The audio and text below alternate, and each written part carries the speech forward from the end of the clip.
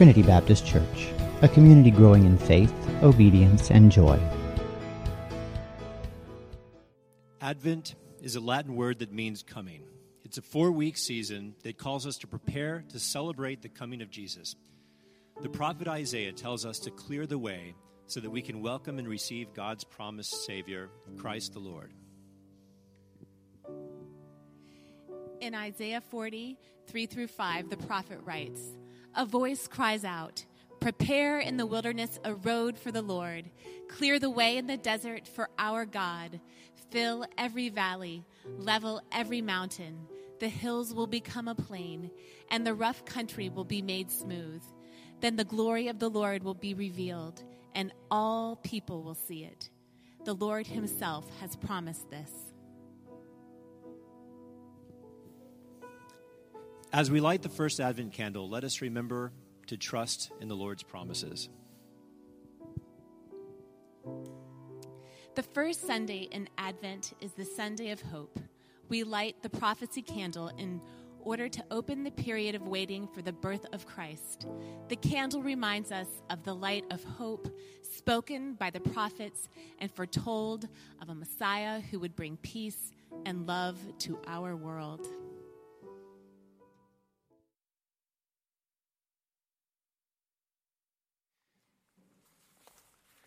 So how many of you enjoy Facebook?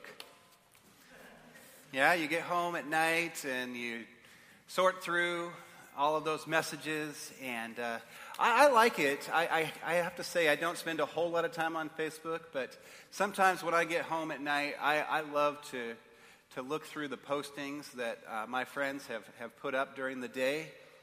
And I guess what I like about it, and this is probably wrong of me, but what I like about it is it enables me to stay superficially in touch with all of the different seasons or stations of life that I've gone through over the past, 20-some years, 30-some years, 40-some years.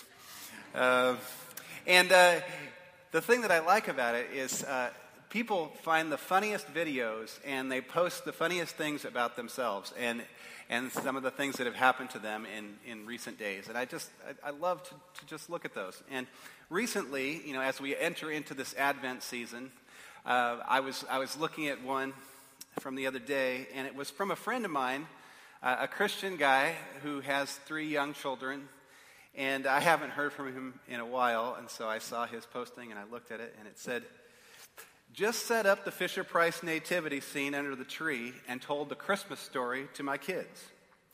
At the end of the story, I asked if they understood and if they could recite the story back to me. I was awaiting that great parenting moment when my youngest looked at me and looked confused and said, 'Wait a minute, where's the big bad wolf?'"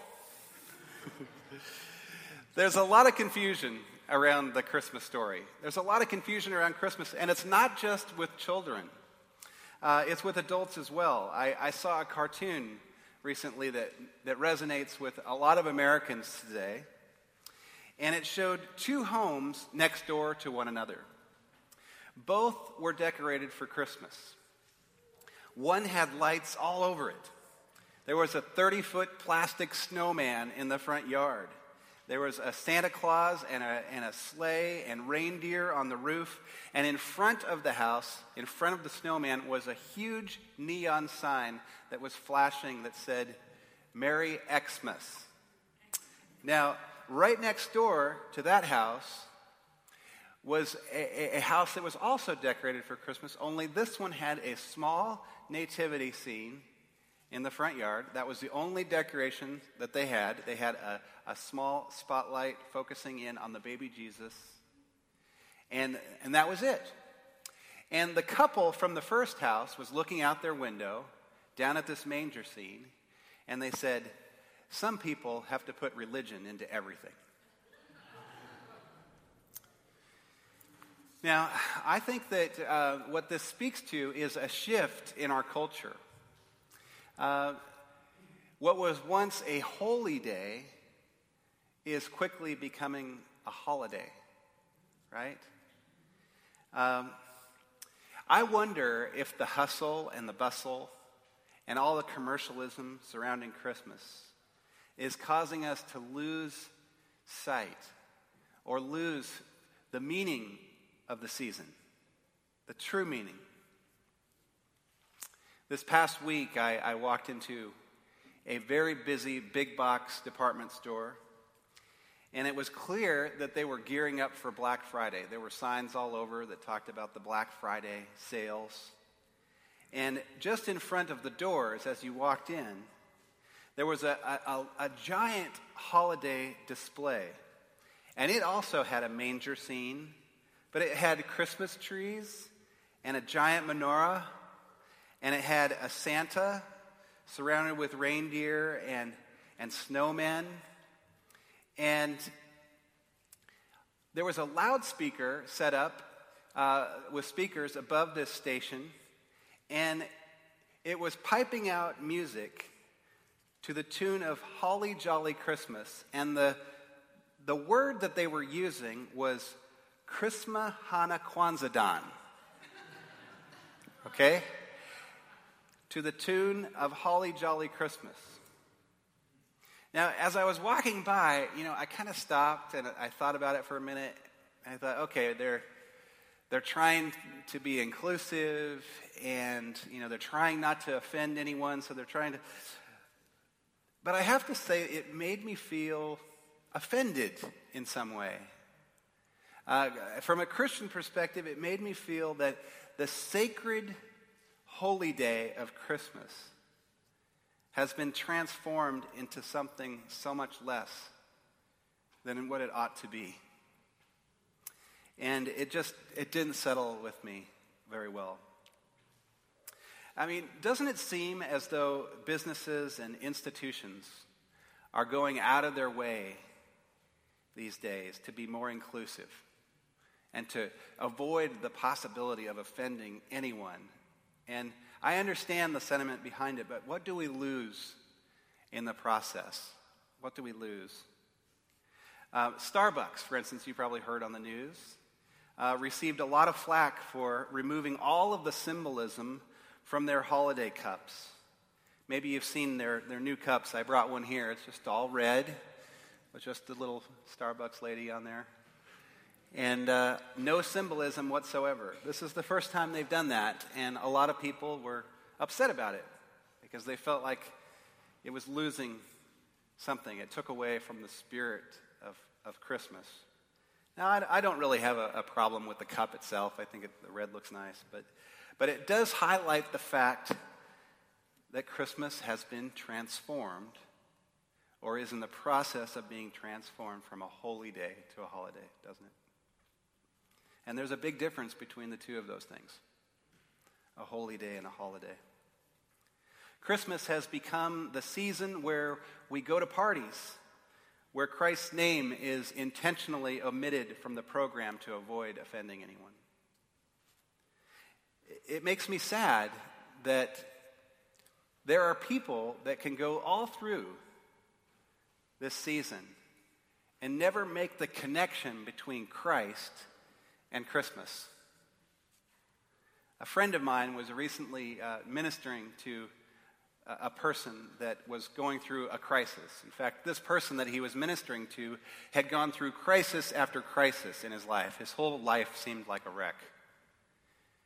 And all through those challenging situations that this man had gone through, he never once considered the possibility of looking to Christ as a possible solution to some of the challenges that he had been facing. It just never occurred to him.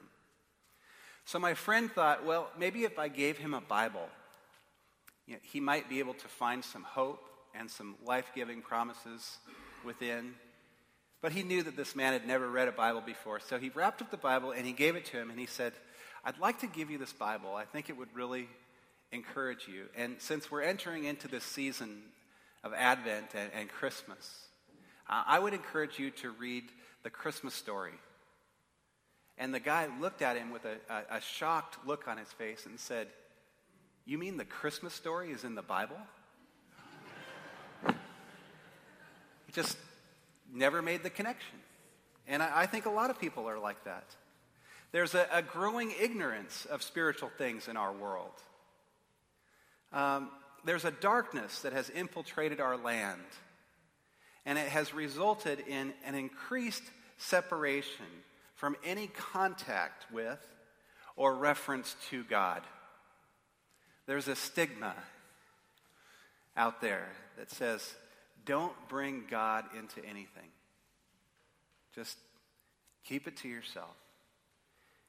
But where does that come from? I mean, the root of it. I mean, I understand the desire not to be offensive. But where does the root of that rejection of Christ come from? In Romans 1, Paul addresses this when he says, their thinking became futile, and their foolish hearts were darkened.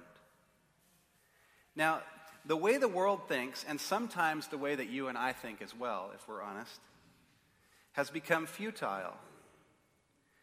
And if you think about it, it really ought to be no surprise to us that it does.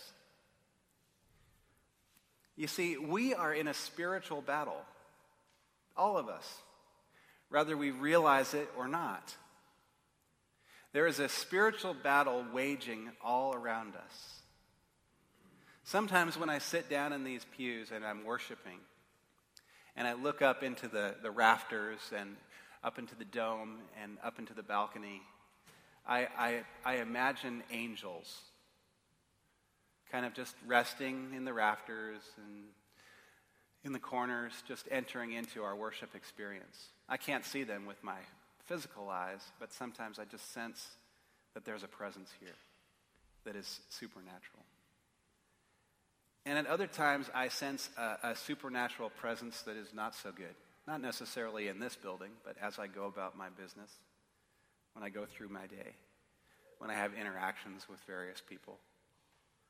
And we have to remember that the enemy's one desire is to separate us from God. Whatever that looks like, however he can get there. In Ephesians 6:12, it says, "For our struggle is not against flesh and blood, but against the rulers and against authorities and against the powers of this dark world and against the spiritual forces of evil in the heavenly realms." Sometimes, and I don't know if you've experienced this, but have you ever been in an argument with someone, maybe a fellow believer, someone that you really trusted, someone that you cared deeply about? They said something to you that rubbed you the wrong way, and you walked away from that argument or comment, and you started stewing about it, thinking about what they said, and it just got you more and more angry. You started thinking terrible thoughts about that person. And then you started putting together in your mind the words that you would say the next time that you saw them so you could crush them. Right? Have you been there? I think we've all been there. I remember being in a situation like that not so long ago. And I remember compiling my words and feeling the anger in my heart as I was putting those words together. And then, just before I had that conversation with this person, I got a check in my spirit, and I think it was the Holy Spirit, reminding me that our battle is not against flesh and blood, that this is a spiritual battle that's taking place, and that my enemy is not this person, but it's some spiritual force or entity utilizing this scenario, this situation, to divide and conquer. And right away, when I recognized the lie that I was about to enter into, instead of unloading on this person, I told them that I believe that this issue that we're struggling with has very little to do with you and me. I think there is a spiritual battle that's taking place that's much bigger than both of us. And before we talk about this anymore, I'd just like to take a moment to pray. And do you know that after we prayed together, it was as if we couldn't even remember what the issue we were fighting about was. Now, what is that? That is entering into a spiritual warfare. Okay? And the enemy is constantly working on us.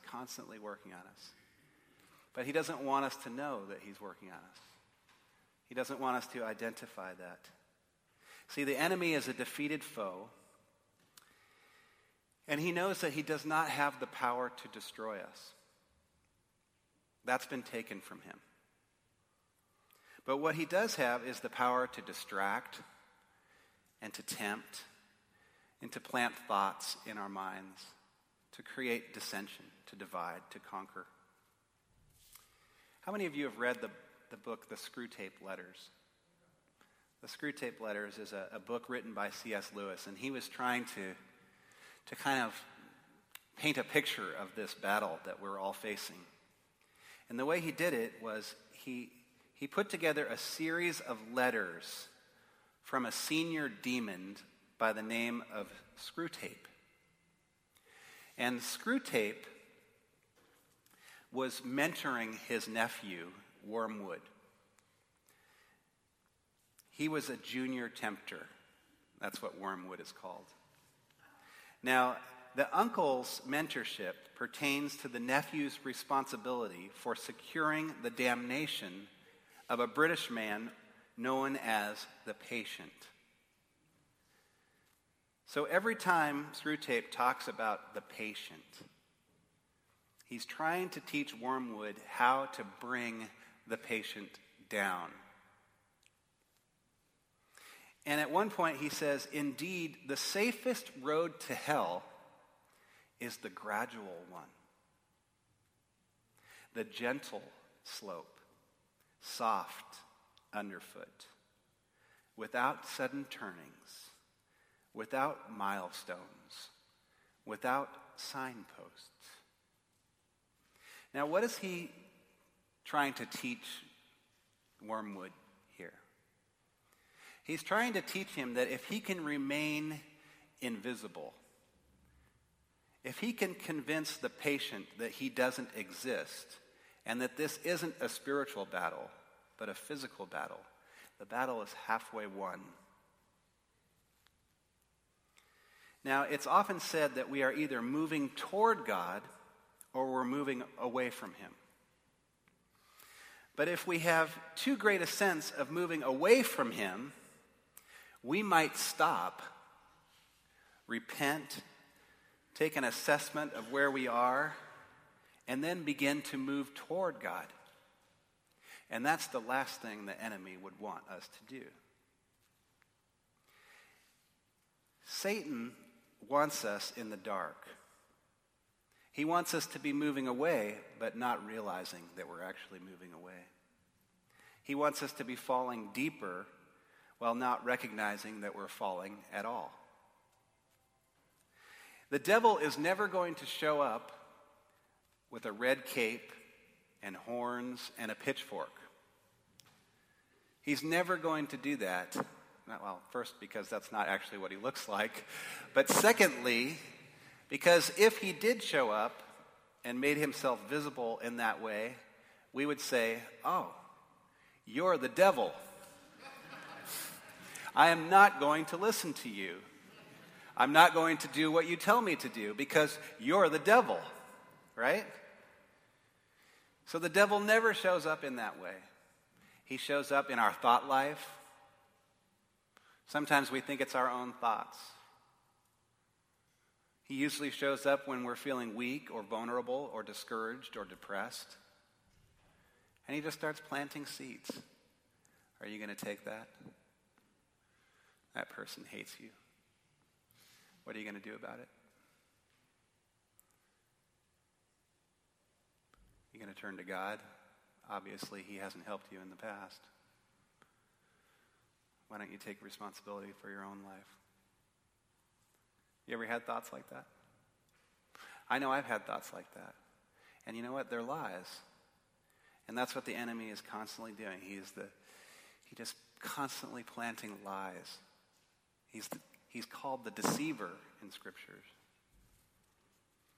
See, one of the greatest tricks that the devil has is to convince you that he doesn't exist.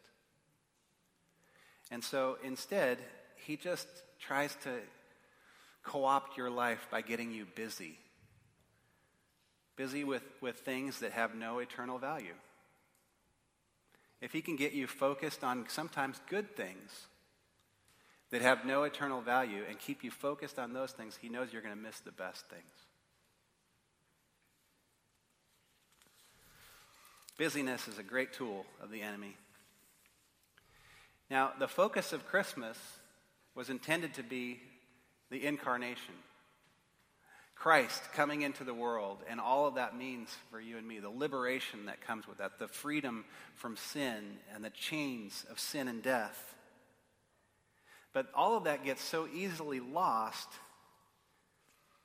in all of the things that are synonymous with this season that we're entering into right now.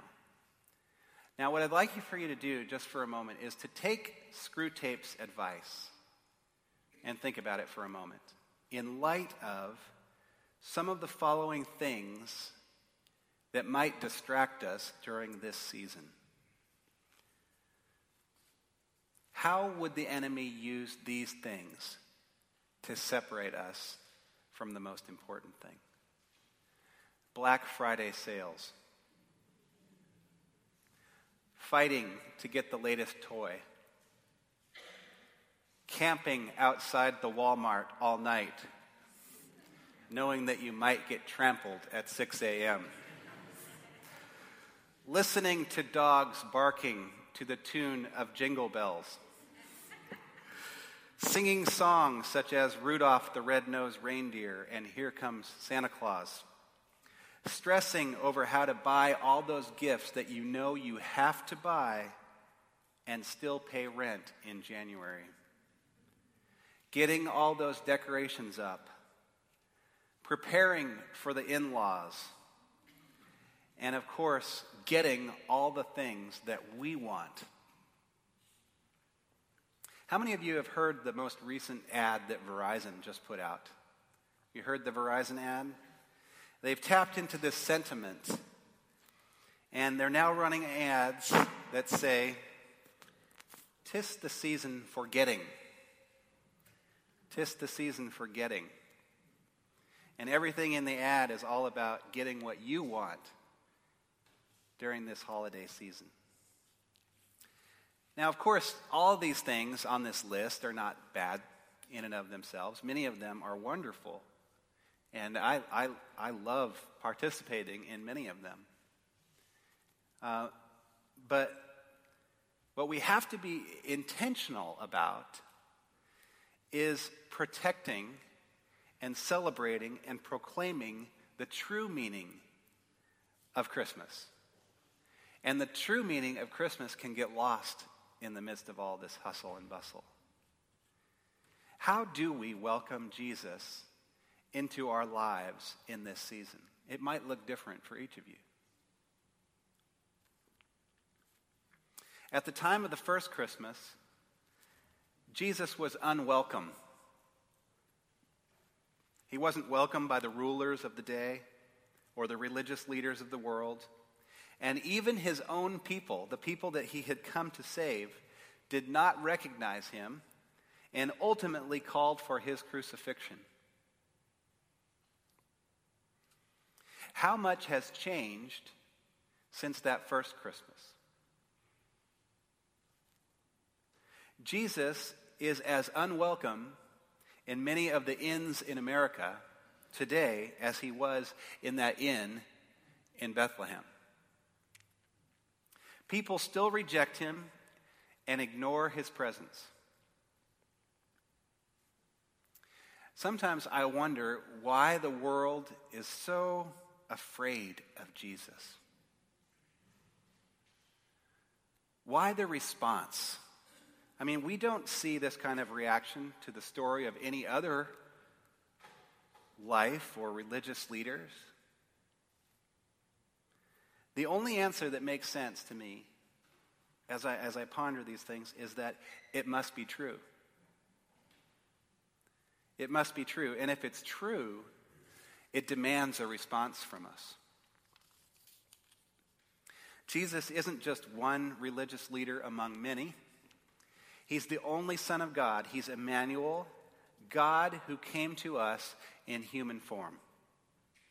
Now, if this is true, we can no longer be Lord of our own lives.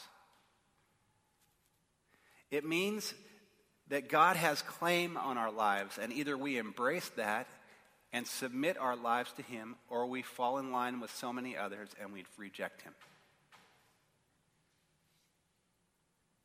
If it's true, we can't live for ourselves anymore. We're subject to a higher authority.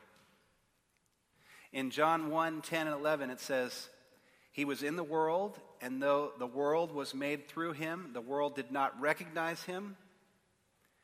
He came to that which was His own, but His own did not receive Him.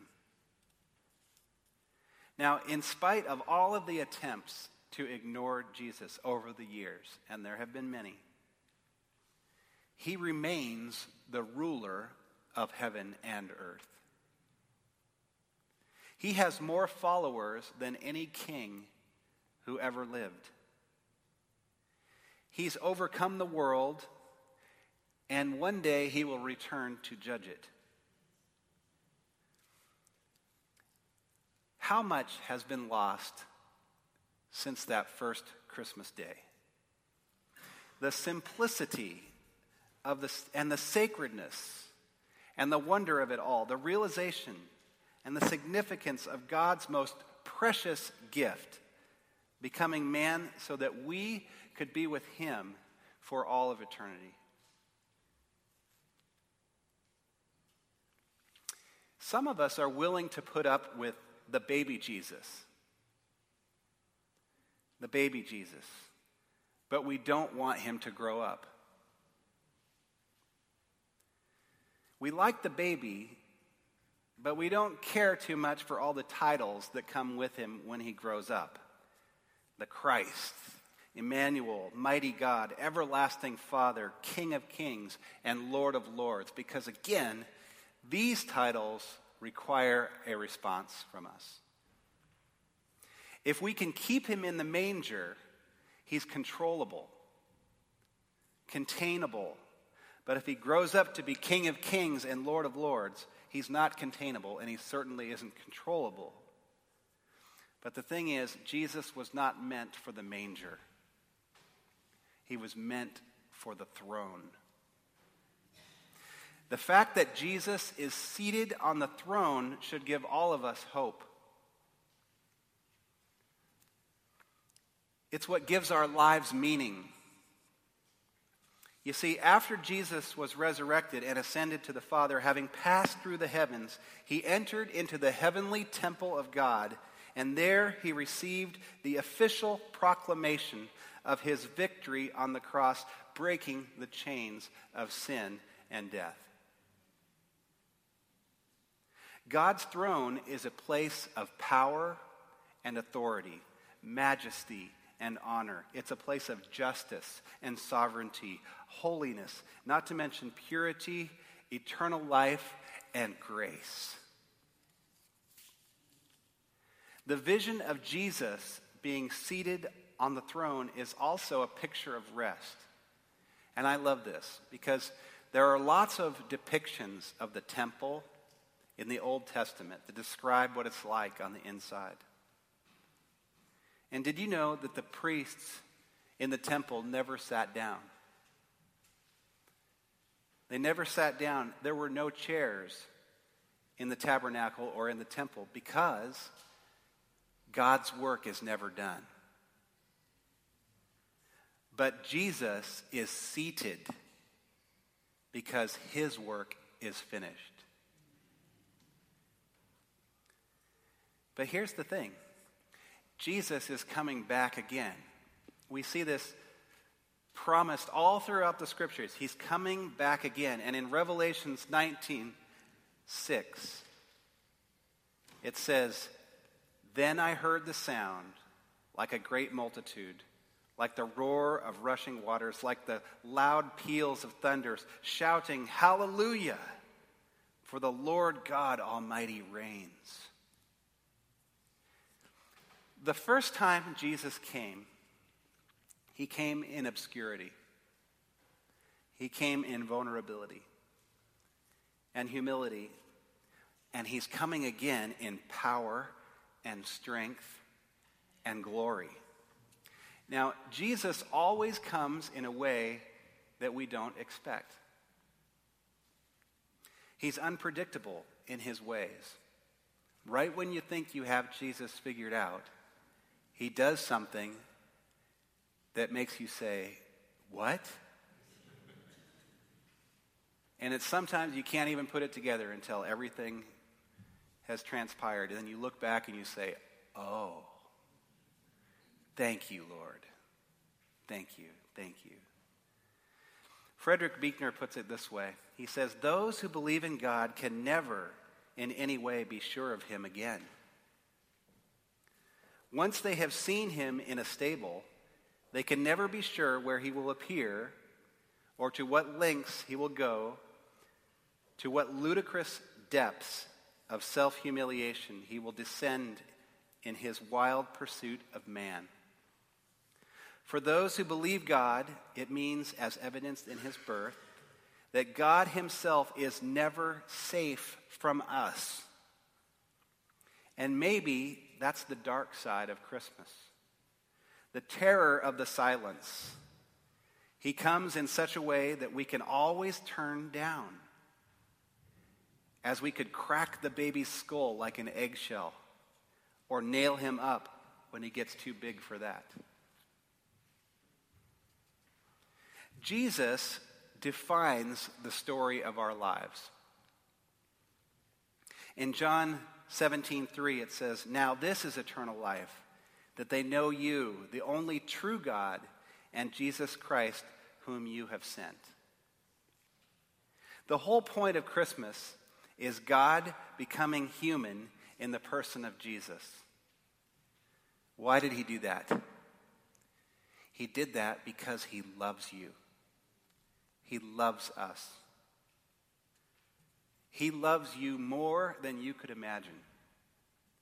Imagine willingly coming into this world, leaving the heavens, where you are adored and worshiped by all the heavenly beings, where everything is perfect, and entering into a world as a baby in a dark and cold stable, growing up in poverty, knowing that the very people that you came to save would ultimately reject you and crucify you in the most heinous death known to man at that time. As a father or a mother, if you are a father or a mother, can you imagine giving up your only child to a group of people that you knew ahead of time would treat your beloved child the way they did? Our celebration of Christmas should stem from our deep sense of gratitude for all that God has done for us.